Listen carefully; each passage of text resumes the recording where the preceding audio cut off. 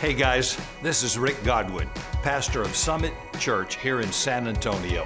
Thanks for joining us today. We're excited to have you on our podcast. Our goal is to inspire you and to challenge you and help everyone realize their full potential in Christ. Now enjoy the message. In this current cultural revolution, a lot of people wonder, how much can our souls take of unexpected changes, crisis, challenges, and fear? Now, I've observed that some people go into mental anxiety and depression, while others have maybe optimized this moment, and they seem to be a little more capable, a little more courageous. They've stepped into this moment, and they've stepped up. Some people have expanded economies. Some people have created more powerful companies, created some new ventures, and we've seen the very best of them. So the question is, why this extreme difference to the same circumstances? Some make it, some don't. Well, the simple characteristic of those who thrive and those who are overwhelmed by this moment is resilience. Resilience. But most people who want to be resilient don't understand the process of how to become resilient. Resilience means you have the capacity to bounce back, to return to your original shape. No matter how much you're bent out of shape, no matter how much the environment or the circumstance tries to distort you or break you, you have this unexplainable capacity to return back to your original form. Resilience. Now, most people think if we believe in God, we can avoid a more difficult life. I don't know where you came from, okay? A more challenging life. We won't have to go through that. We can avoid the pain and disappointment and problems of life. But if you've been a follower of Jesus more than 5 minutes, you know that ain't true. So what you discover is that people who believe in God have the same problems people don't believe in God have. They've got children that go wild. They have marriage problems. People die in the family. People get sick. People get released from a job. Things go bad. There are financial. That happens to everybody. In this world, you will have tribulation, Jesus said. You don't get to pass go and collect $200. You're going to have trouble. So I want to talk about how to grow in your resilience. This is from Proverbs. I'm going to do a whole bunch on Proverbs. We looked at the generous man will prosper.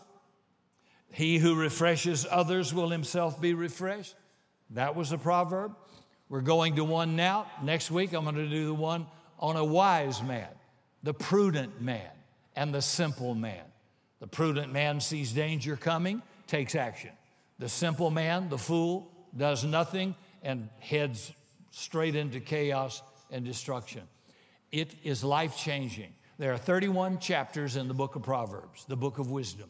That's one a day for a month. One a day Proverbs will keep the devil away. Proverbs are good. Even if you aren't a believer, these Proverbs will give you a better life, better function in life. Bring a friend. Do not come alone. This is good stuff. Proverbs 24, verse 16. Though the righteous fall 7 times, they shall rise again. But the wicked stumble whenever calamity strikes. People in church like to focus on, they rise again. Oh man, we love that part. But before you focus on that part, you got to look at the part before that.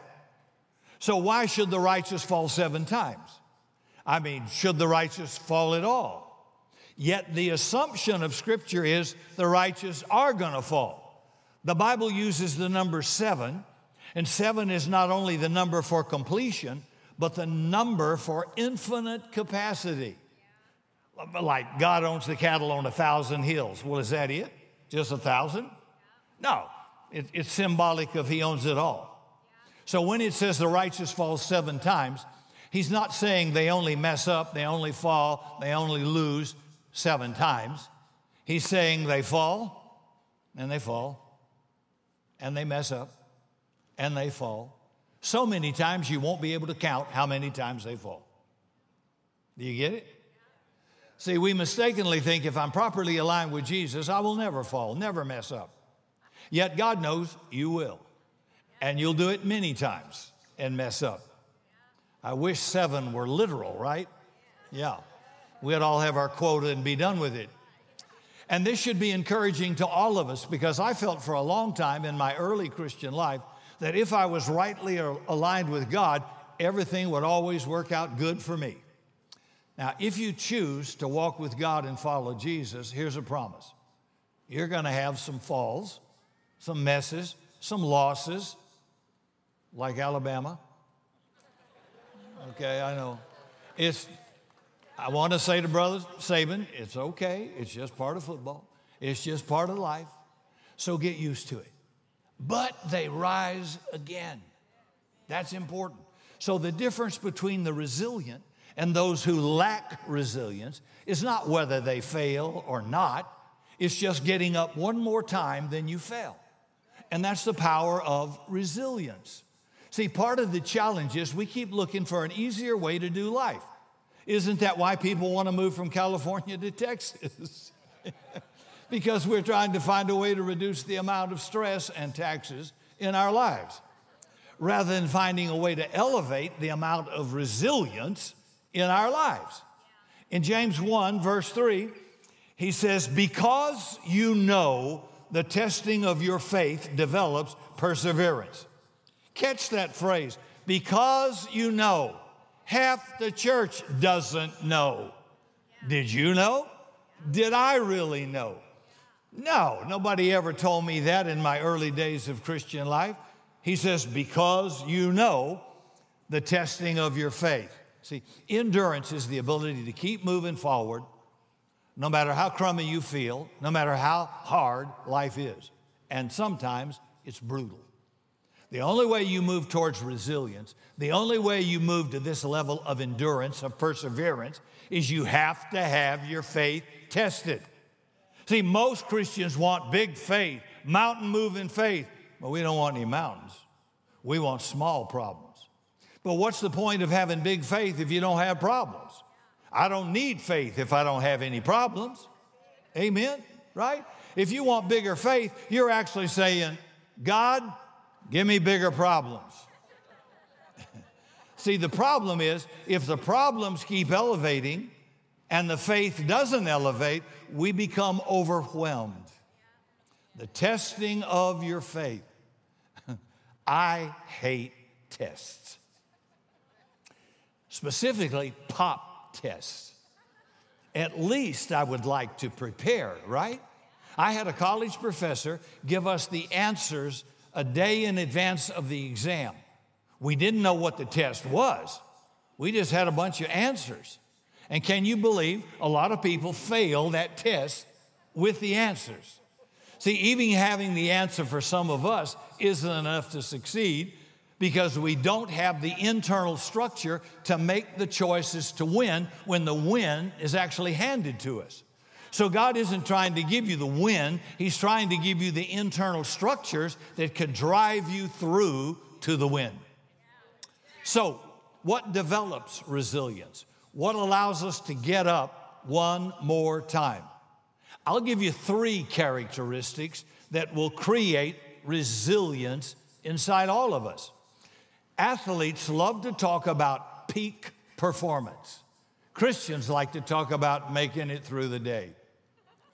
Minimum required. I don't want to teach people how to make it through a day. I want to teach people how to create the day you imagined. And the first step towards peak performance is developing resilience in your life. So characteristic number 1, gratitude. Gratitude. Neurologists have discovered a lubricant of the brain. When you're older, you start thinking about Parkinson's, Alzheimer's, dementia. And that occurs because the brain becomes rigid. And as your brain becomes rigid, you lose the capacity to see things like beauty and wonder and opportunities and possibilities. You don't ever want to lose that capacity. I never want to lose my power to imagine and to create. And researchers discovered that lubricant of the brain is gratitude. It's not just a nice attribute that makes you a nice human being. If you don't want your brain to rigidify, you need to develop a life of gratitude. If you're here with an attitude of maybe a personality of ungratefulness, you could be 26, but your brain's already started to rigidify. How many young adults think like old people? Their brains have gone dead. They can't see new possibilities, new opportunities. All they can see is what's wrong in life. Everything they see is negative. Or have you trained your brain to pay attention to the beauty all around you, to see opportunities for good? If you think of your brain as a muscle, then exercise your brain's power to see opportunity and possibilities that will only happen if you choose a life of gratitude. What do you see? See, ungrateful people, don't get mad, are dumber than grateful people. I know it's not politically correct to say that. Ungrateful people, bitter people are not just unlikable and less enjoyable, they're dumber, literally. If you choose a posture of ungratefulness, you need to realize you're lowering your IQ. Every day I'm not grateful for life, I'm lowering my IQ. My brain is rigidifying. See, I want to live a life of ridiculous gratitude. How about you? You get up and thank God, this is the day the Lord has made. I woke up. Lots of people didn't today. I can see, I can hear, I can smell, I can move. Everything. Lord, thank you for the gift of life today. That's such a mundane thing, but I'm grateful for it. If I drive, I'm grateful I can drive in a car. I'm grateful I have clothes to wear. Maybe they're not designers, but I've got clothes. I've got a shelter. I've got an apartment, maybe a mobile home, or I own a home. I've got good food to eat, nourish my body. I'm saying there's so much you could spend half the day thanking God for. A couple of friends that maybe helped you through a difficult time. Lots to be grateful for. And God seems to be big on gratitude, and apparently your brain is too. In 1 Thessalonians chapter 5, verse 16, rejoice always, pray continually, give thanks in all circumstances, for this is God's will for you in Christ Jesus. See, when you give thanks in all circumstances, I don't know where that came from. Too many circumstances. I've already lost you now. I don't know. When you give thanks in all circumstances, your brain expands. When you are grateful, your brain is absorbing the power of unlimited imagination. It's like inhaling oxygen deeply after you've been gasping for air, underwater finally, and you come up, you breathe like that. So not only do we need gratitude, which helps enlarge the capacity of our brain and thinking and imagination, faithfulness, number 2, faithfulness. In Matthew 25, in the parable of the talents, the master gives 5 talents to one guy, 2 talents to another, 1 talent to another. Then he goes away. After a while, you know the story, the master comes back. The guy with 5 grew to 10. The guy with 2 grew to 4. And the guy with 1 didn't add anything to what he had been given. The master commended the 2 who had increased what they had been given, and he condemned the guy who buried 1 talent because he was afraid to lose what he had. So he lost the potential of what he could have created. When you don't use what God has entrusted you with, you will never realize the potential that God has given you.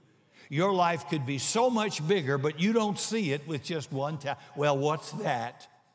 All right. Well, guy got 1 and he got nothing.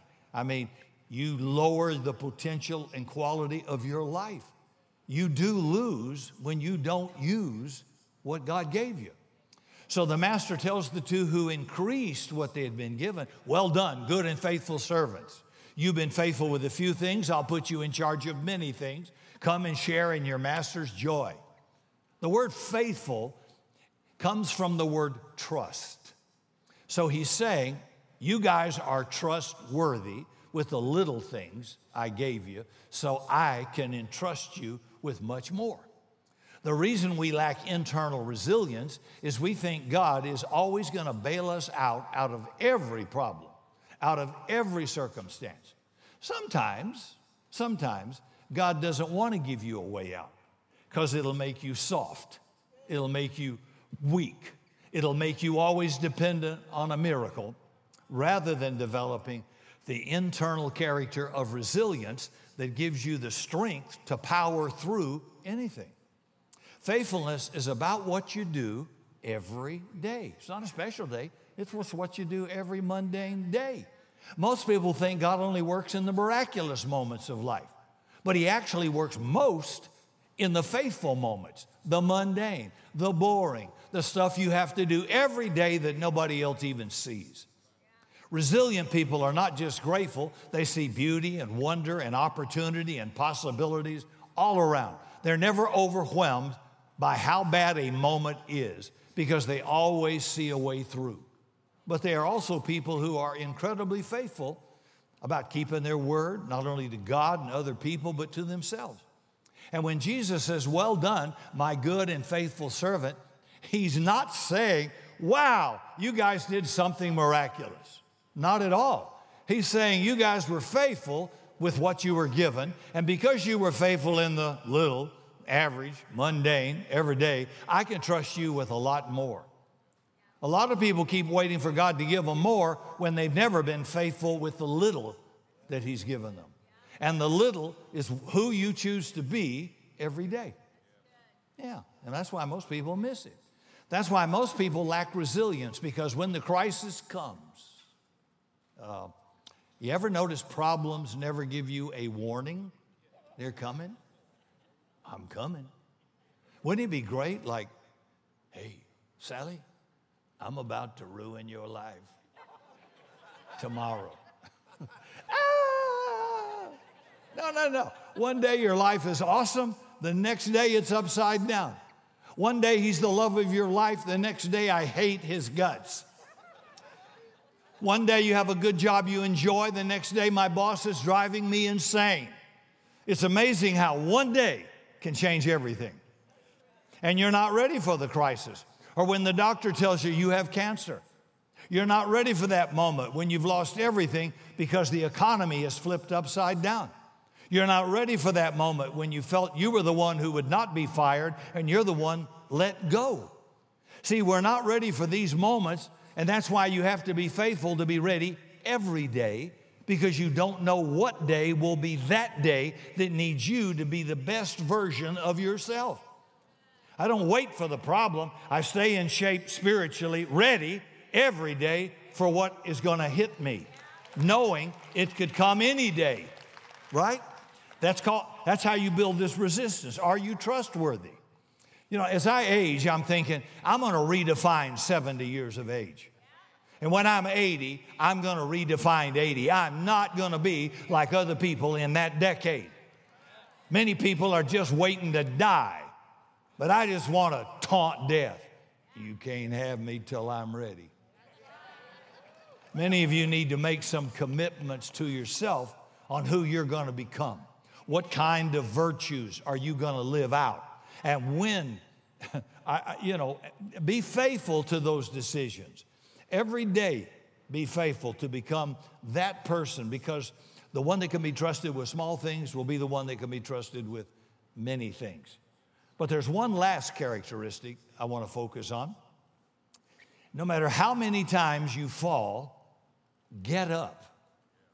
I heard an NFL scout say how he evaluated quarterbacks.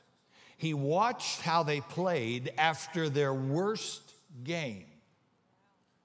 Notre Dame, Philip, where he's hiding. Most people will watch people play on their best day. Oh, look how much potential he has. Oh, wow, what talent. Now, every good, not average, every good athlete has the potential of having a great game and looking like they're great. Every basketball player in the NBA is good, but even he can have a Jordan game, a Jordan moment, a Jordan quarter. But it's how they play after their worst game that tells you whether they have the resilience to turn it into a career of greatness. See, you're not defined by your failures. You're not defined by your losses or what maybe caused you to fail, unless you stay there. But when you get up, you're now defined by what you overcame, not what overtook you. That's good. So third characteristic is humility. It might be the singular virtue that allows our resilience to become unstoppable. It defines Jesus when he goes to the cross. I'm reading out of Philippians chapter 2, verse 3 and 4. Do nothing out of selfish ambition or conceit. Rather, in humility, value others above yourself, not looking to your interest, but the interest of others. Verse 5. Let this mind be in you, which was in Christ Jesus, who being in the very nature of God Almighty did not consider equality with God to be something to be used to his own advantage. Rather, he made himself nothing by taking the very nature of a servant, being made in human likeness. And being found in appearance as a man, he humbled himself by being obedient unto death, even to the death of the cross. So humility drove Jesus to go to the cross. And the word humility comes from the word soil. It's the same word from which we get man, Adam, earth, clay.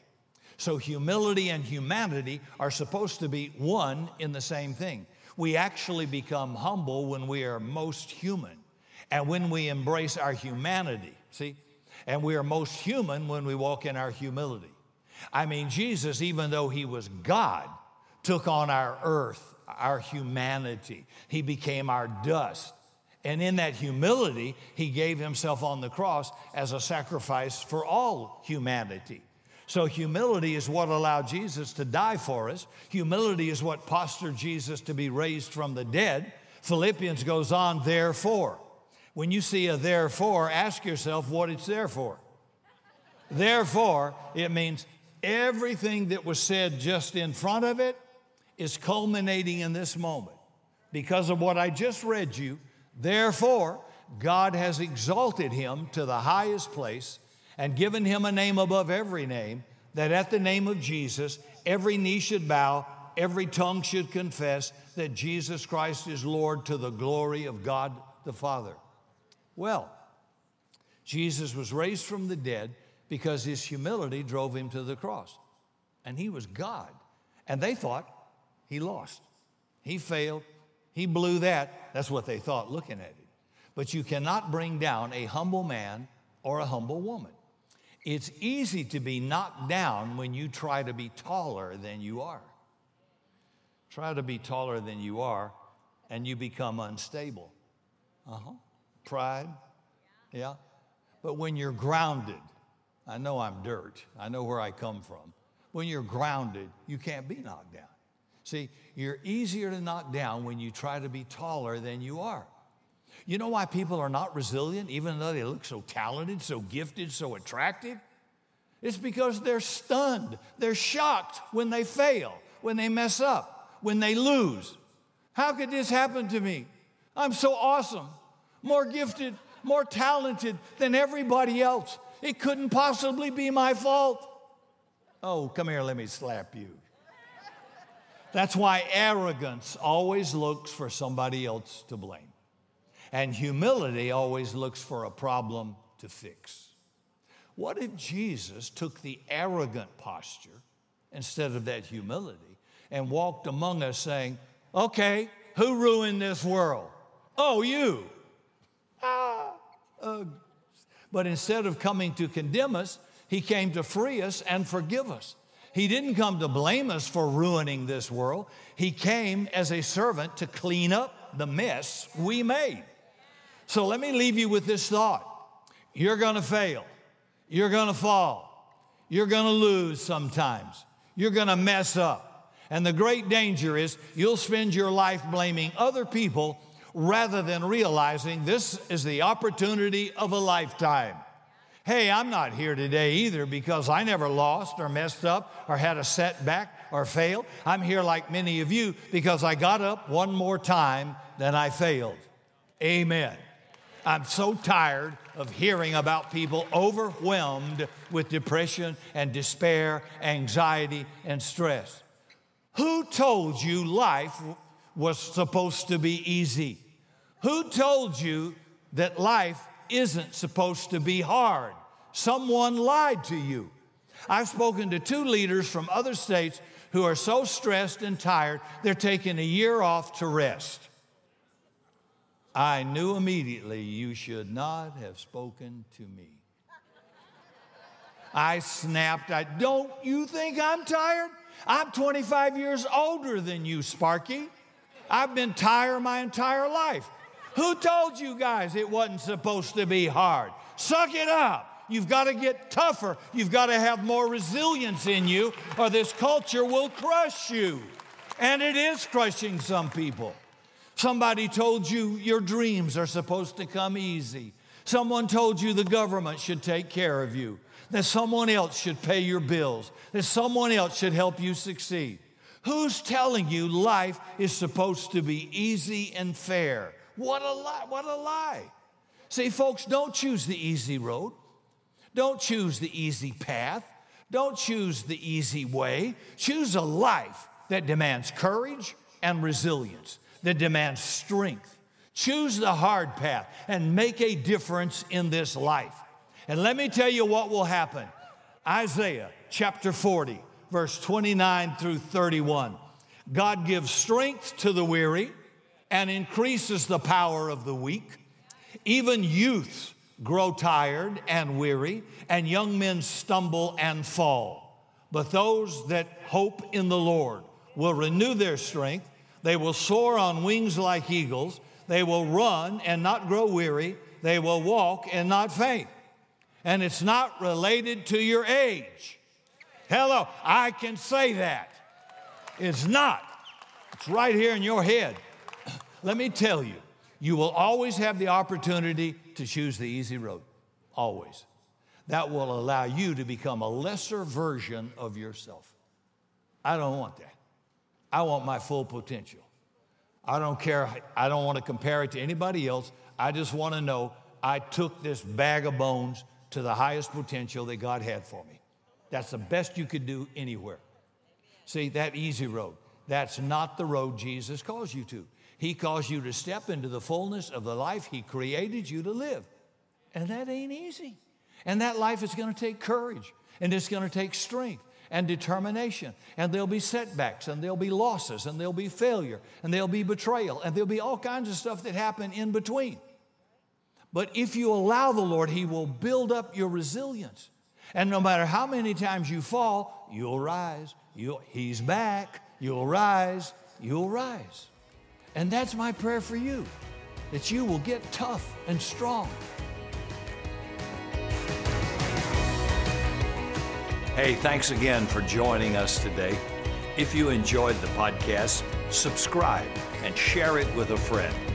Follow me by visiting the links in the description.